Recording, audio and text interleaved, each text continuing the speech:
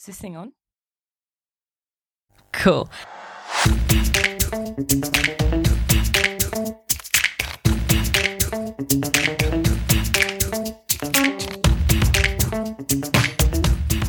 Hi, and welcome to the next episode of Uncultured, the podcast.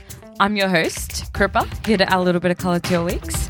Today's episode is a little different. We have Kushal Vyas, lawyer, squash player, and all-round champion. He's going to be talking about the flight bans and whether or not he feels that they're just in face of the global pandemic. Here's Kushal.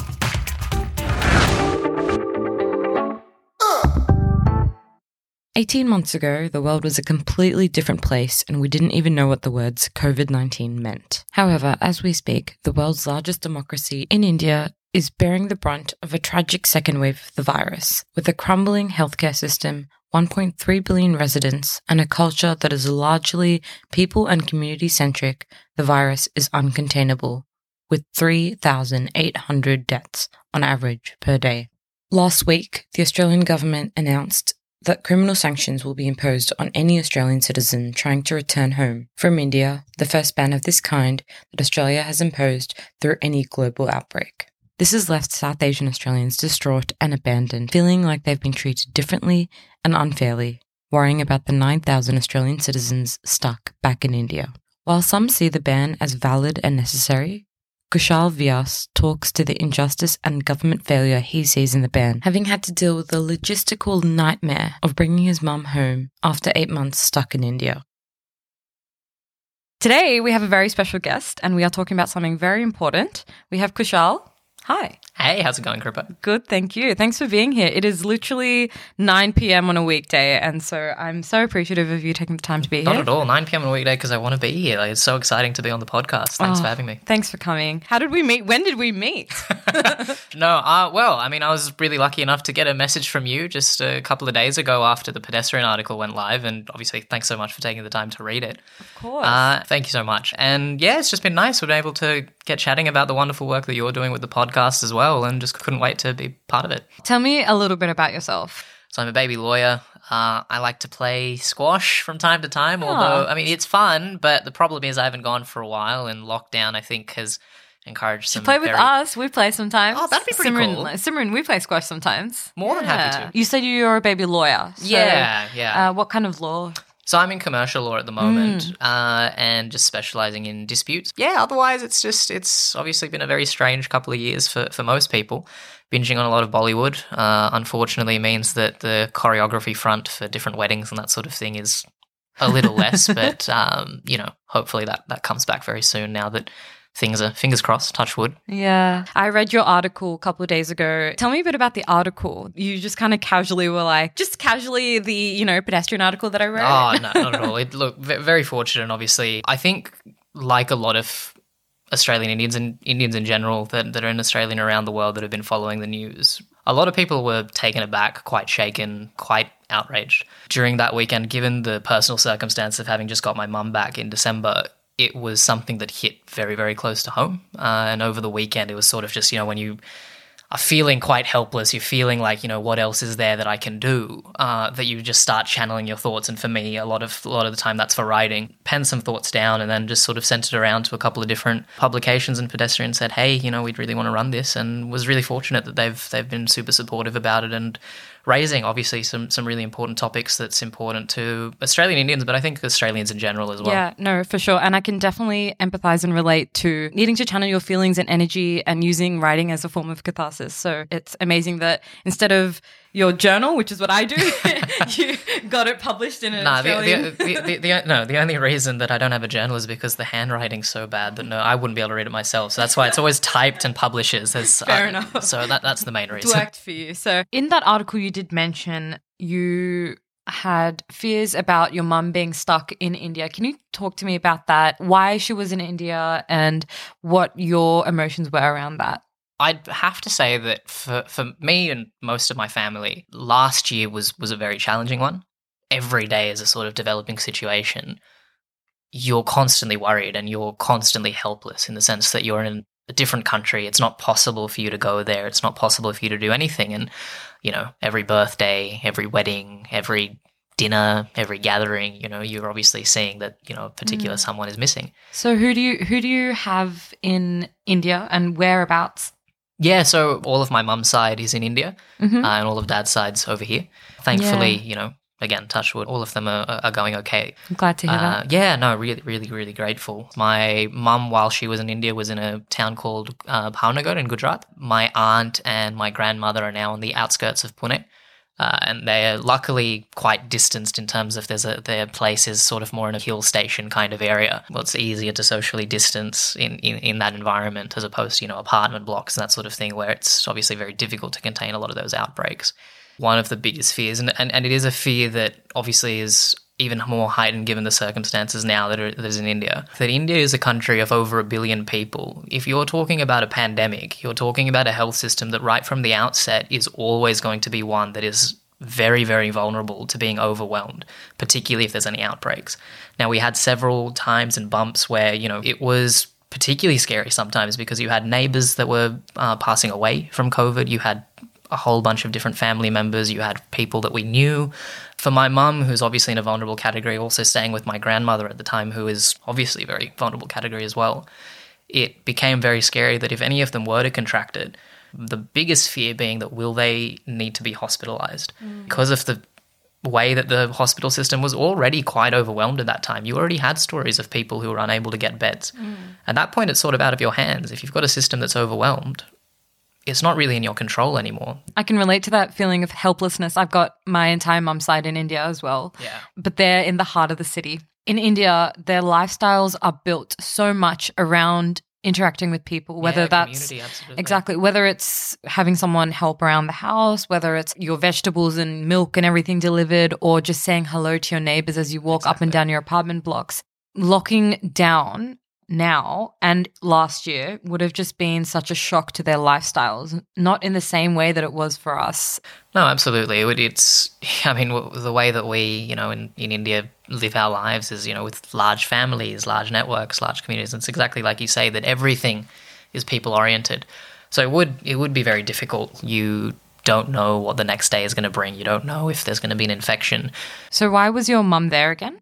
So she was just visiting my grandmother. So she's in her 90s now. My grandmother lives on her own as well. So, when COVID struck, it's sort of, in a way, a blessing in that my mum was able to look after her during that time. Not to say that she necessarily required looking after. My grandmother's a very fiercely independent woman, still sees patients and that sort of thing at her age. And she's an incredible, incredible source of inspiration. But obviously, we worry for her, we worry for the family. And it was, in that sense, fortunate that mum was able to be with her. But we just never anticipated that it would mean that we'd be waiting months upon months to be able to find a way home. And how long was she stuck there?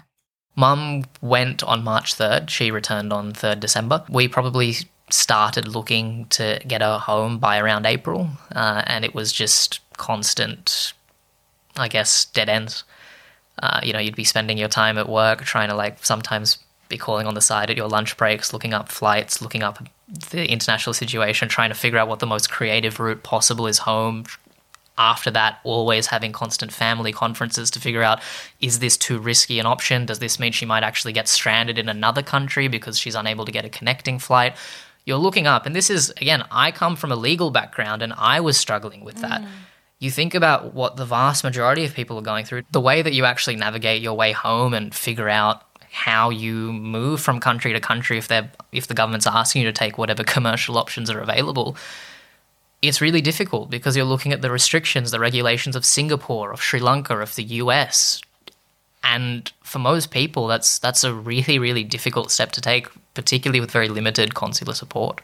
I can't imagine the added stress that would have put onto your daily life last year. We're dealing with our own outbreaks here in Australia and dealing with our own isolation. On top of that, you're constantly thinking about your mum and how to get her home. So my heart really does go out to you and anyone else who's experienced or experiencing a similar situation. It was tough then, and that's why I think what really struck me and what really drove me to write, or just why it affected me quite a bit hearing the news over the weekend, is that it was difficult for us then, and that was before this second wave and the way that things are now.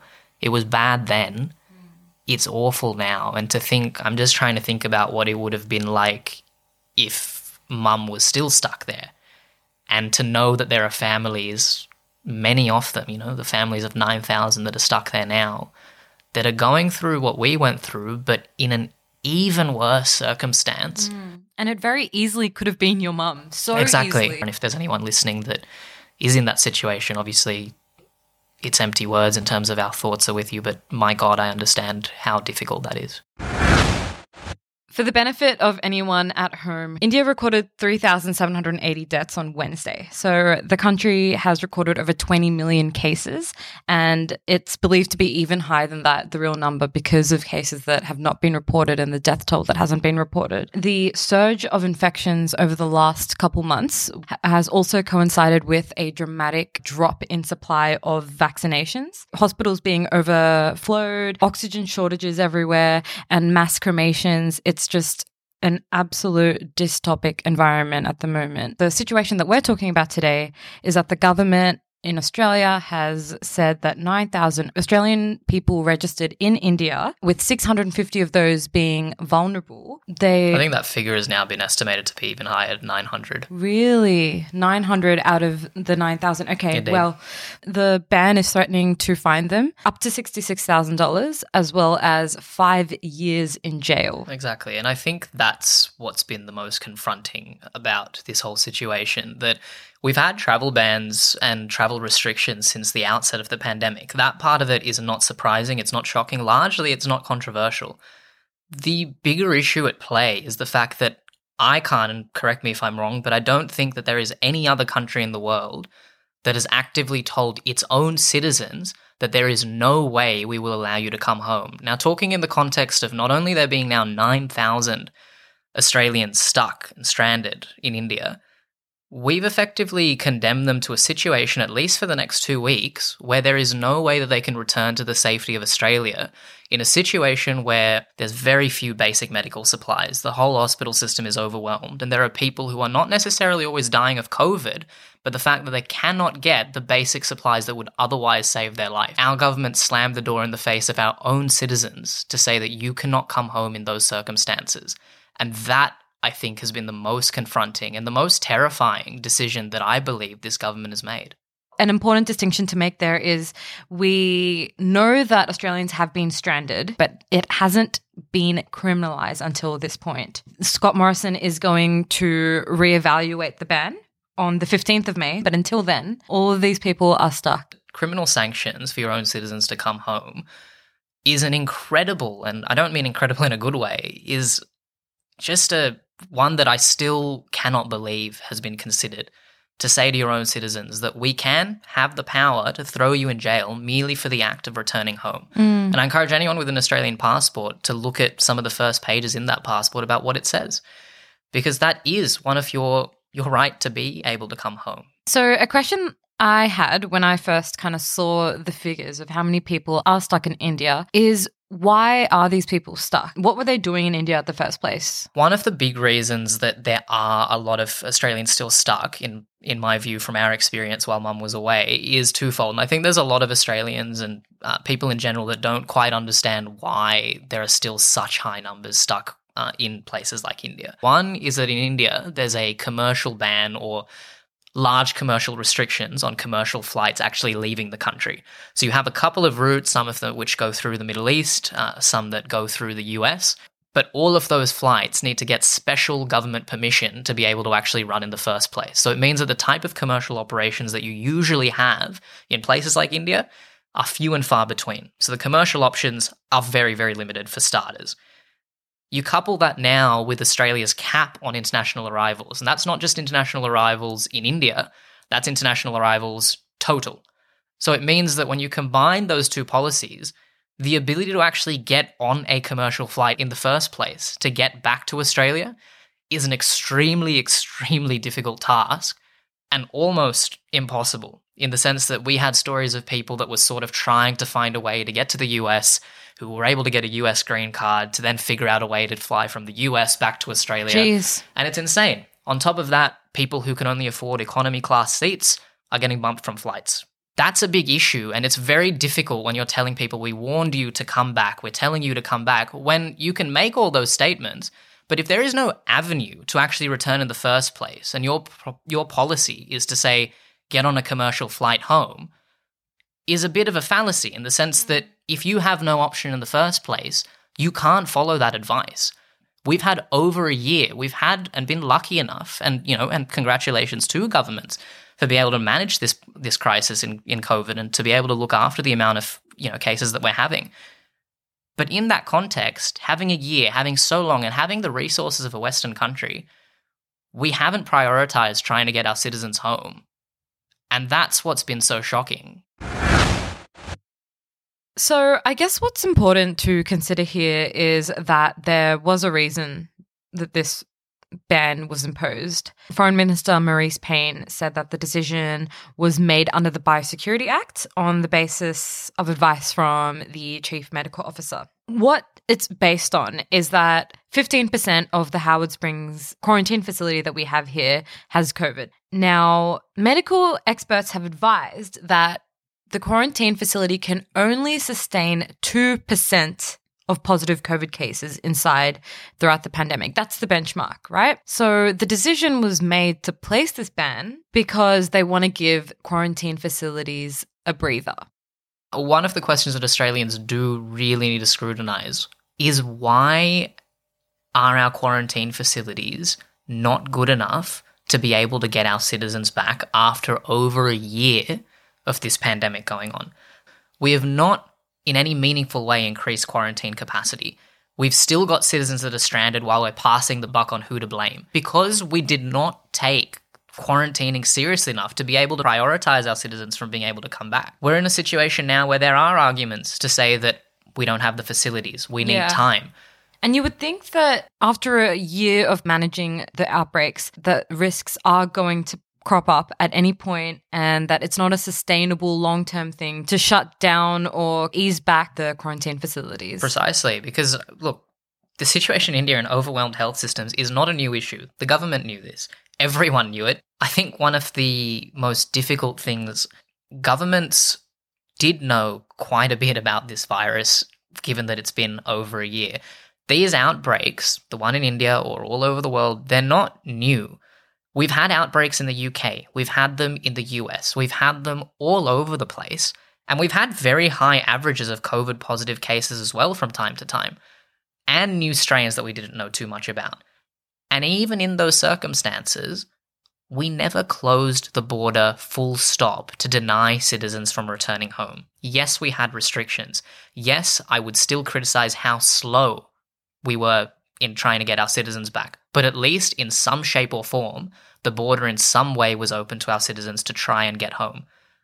Why that is different in the case where India is having a spike, where we are now genuinely seeing people who could be very much at risk from dying of not having the most basic medical supplies. We can talk about the medical advice, we can talk about all of that, but it is inconsistent with how we've dealt with the issue in the past. And I think that's what's affronted so many people of Indian heritage, to say that how come if it was okay when the spikes were happening, when the second and third waves were happening in the UK and the US, why is it now an issue that we have to full stop close the border when it is a non-Western nation? Exactly. And I think that seems to be the rhetoric that is really going around at the moment. Now, India's caseload stands at 20 million. But we have to consider that in proportion to its 1.3 billion population. So the rate of the infections per capita is about 1.3% of the total population. And it's lower than that of the US at its worst, at almost 10%.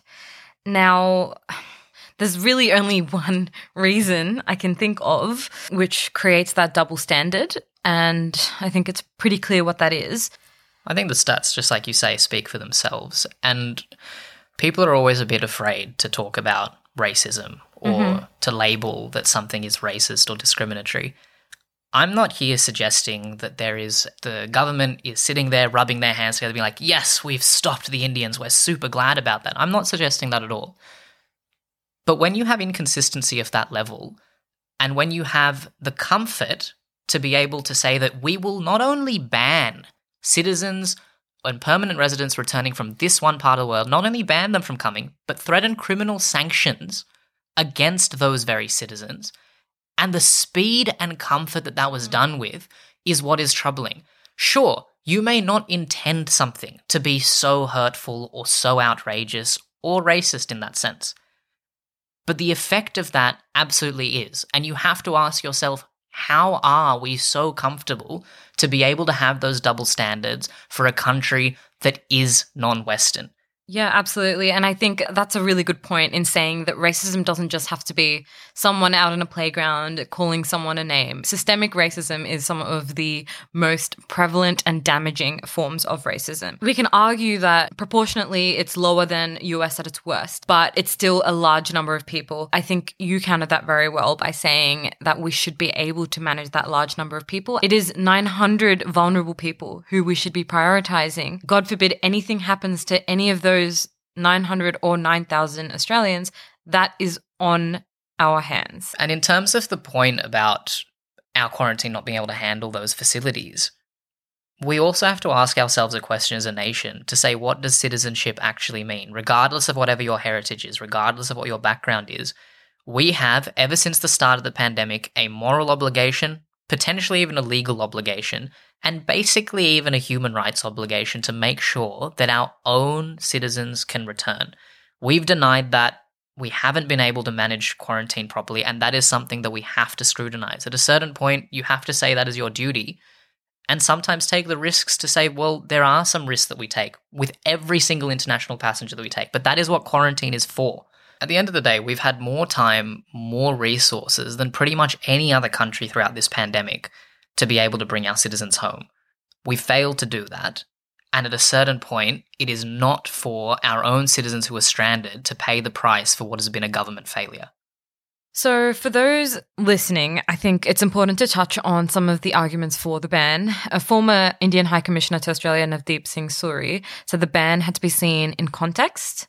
Now, Australia's always taken an absolutist batten down the hatches policy, and the numbers have been low, and they don't want to jeopardize the situation. Some doctors in India are horrified by how mismanaged the situation is in India, how the government has been negligent by holding melas with 3 million people. Ultimately, we are putting the onus on another country who's not equipped to take care of their citizens, let alone our citizens. I also reject the premise that, it is not a justification to say that Australia has been able to manage this pandemic very well, and therefore we have to completely go on the extreme view to completely batten down the hatches and close the border. Those people, let me emphasize, are Australians as well. Exactly. So if we're saying in our COVID counts of we've got 0 cases and we've got 0 deaths and we're managing this really well, include those in the statistics then if you must. And I say that as a figure of speech. I'm not saying that the New South Wales Department of Health has to now include those statistics. What I'm saying is that those people are also our citizens. So to say that we must protect our own, we are still failing that duty. I don't know if you've noticed the rhetoric online about this. The discussions around it are very they, them, and the language is not inclusive. The thing is, when the government starts treating Indian Australians as second-class citizens or as less than our white counterparts, people start using that language too, whether it's on social media, whether it's in the media. 2 things that I think the reason that's the case. 1, fear, and 2, ignorance about the situation. 1, we fear that we have a really nice situation in terms of the way that we've managed COVID, and I understand that. We don't want to ruin it. We don't want anything to affect it because, my God, it has been a very difficult year or 2. The second is about the ignorance about why those people are overseas. Now, notwithstanding the fact that many people have different reasons for being overseas, whether it is to look after loved ones, whether it is for funerals, whether it's for whatever, they are still going there for those that have been able to, with government permission, with government blessing. And funnily enough, the comments that I read, like you are on Facebook and Instagram and that sort of thing, a lot of people are like, oh, they've had long enough. I feel like if those same people actually understood how long people have been waiting and why they've been waiting for so long, I genuinely think that those people would actually come over to the perspective that we're talking about here. Because honestly, it is exasperating that from a layperson's perspective, when you think about, oh, there are citizens overseas, geez, it's been over a year, there's a trust in government. There's an absolute inherent trust in Australian government to say that, yeah, of course we try and bring them home. They've just chosen not to come back. And I think that many people find it just so unfathomable that it has taken our own government so long that they don't believe that there are people who have been waiting that long. And you've experienced that firsthand. If anyone knows, you know what Exactly. it's like. And I understand where that trust and faith comes from. I had it too. I thought that, look, we'll get it in order. We'll bring him back. And we waited and we waited and we waited. And there are many more people who weren't as lucky as me who got the phone call to say that, look, we've got a last-minute spot.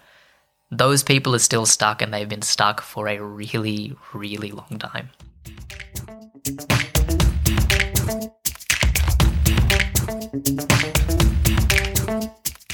Coming up after the break, we answer your questions around what you wanted to hear regarding the India flight bans. Stay tuned.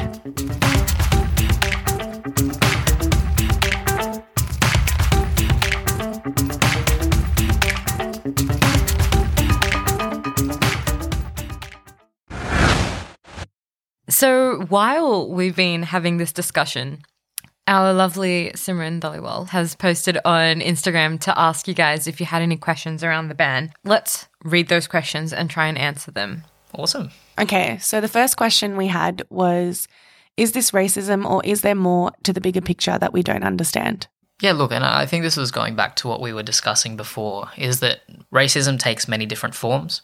It doesn't require someone to have the intention to be like, as explicit as saying that I don't want Indians here and I'm closing the border. I don't think the government, for the most part, is saying that. I'll put that out there. But it doesn't make the policy that they've enacted any less racist than what it is. Because the effect of it is to stop people, the vast majority of them, of Indian background from coming when we never considered, it never even crossed our minds when this was happening in the UK. It never crossed our minds when there were second and third waves happening in the US. But yet, not only did it cross our minds when it came to India, we enacted it, we stopped our own citizens from coming home, and we put criminal sanctions. So quickly as well. So quickly. There are definitely people publicly criticising this, and there has been a lot of backlash, not just from Indian Australians, but from the broader community. People have labelled the restrictions as immoral, as un-Australian. Whether you sit on the left or the right side of the fence, people are all coming out about it. Andrew Bolt has come out about it. I was just going to say. So for anyone at home listening, Andrew Bolt is a fairly well-known commentator. I think it's fair to say that he's fairly right-wing and known for his right-wing ideals, and the fact that he's come out to condemn the ban is pretty telling. I think if there's any silver lining that anyone wants from the current situation is the sheer diverse group of people that support is coming from. You have people obviously of Indian background, but you have many people of non-Indian backgrounds. You have many people from the left. You have many people from the right. You have the former Liberal opposition leader, John Hewson, coming out. You have Andrew Bolt coming out. You have so many different people that have said that, you know what, there is and there has to be a line on this. Indians make up a very important part of our multicultural fabric. And that is why there is such a big backlash. That is why the government is scrambling so quickly. Yeah. Noting on the scrambling, Michael Slater, former cricketer, came out with a tweet condemning the government. He's stuck in India, now I think the Maldives. He came out kind of saying, you know, the government has blood on his hands. And in response, Scott Morrison, he said, look, we've threatened to jail or fine people, but the likelihood of that being enforced is super low. Now, what are your thoughts on that? I think if that's the case, then don't put the law in there in the first place. One of the announcements that's been made is to say that actually from May 15, we're going to have around 1 or 2 flights every week trying to bring people back. And I'm heartened by that in terms of the backlash clearly is making some sort of difference in terms of the type of policy that we're enacting. But my question to that is, where were those flights on that regular basis to bring them back in the first place when the situation wasn't this dire, but they were still waiting? But we clearly had the capability to do it. We have the announcements now. That's a brilliant step forward. But it disappoints me and hurts me so much that there are not only just Australians stuck in India, but all over the world that are still waiting their turn. And it took a national backlash for any kind of needle to move towards justice. Absolutely. I think ultimately it does come down to the fact that the government's response was so quick and so comfortable, like you said. And so, yeah, I do think there is an element of racism there. And you're right, people are scared of the word, but I think that's what it is. There are obviously other factors to it. And perhaps those policies might have been something that we can sit comfortably with had they been enforced consistently.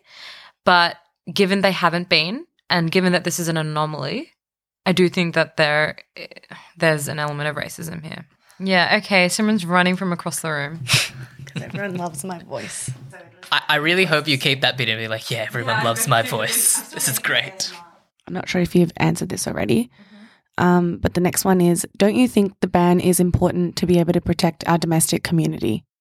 So I think, look, it's a very good question. I don't think anyone is advocating for immediately you bring 9,000 people on a couple of planes in the space of 1 or 2 nights. You have a situation where our own citizens have a very strong possibility of having serious medical ramifications or potentially dying from the situation that we have there, where you compare it to our situation here where we have almost nil. And frankly, it should never have gotten to this stage anyway. It's been over a year of these people to wait, but we also have the ability and proven ability to deal with outbreaks.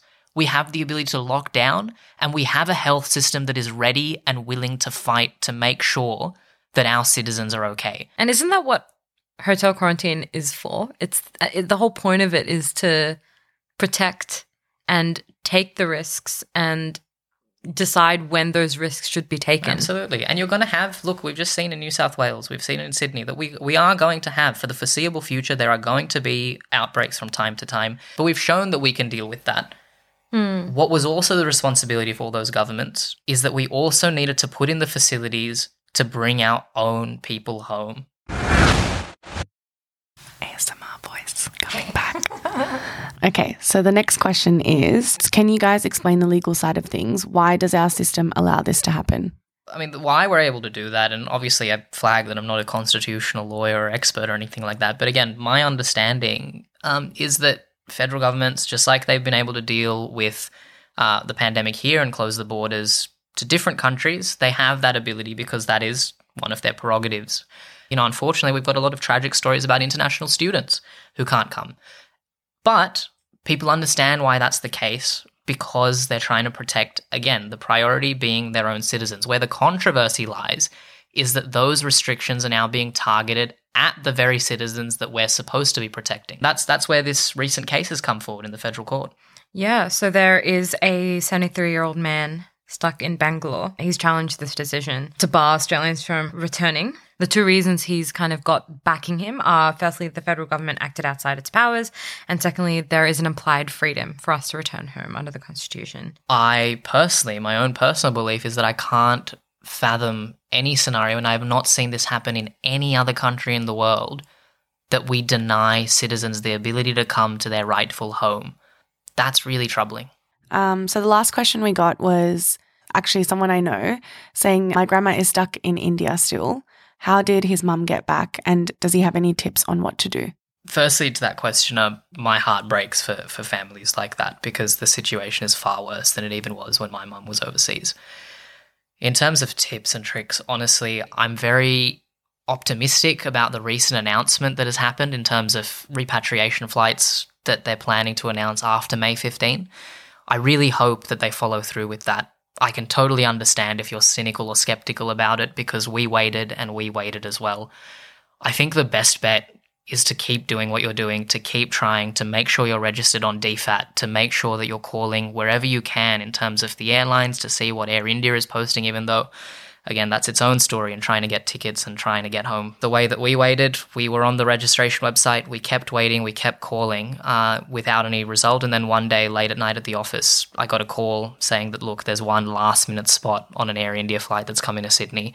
Is your mum going to be able to get to Delhi in time? We dropped everything and we went. So my advice to your grandmother as well is to have the systems in place to be able to pack quickly, to have everything ready to go for that moment's notice when hopefully that call comes. And until then, stay as safe as possible. And on your part, we've got to band together and do as much as we can to advocate for the return of our citizens who have every right to come home and should not have their lives being risked in the situation that is going on right now. All the best, and I'm really sorry.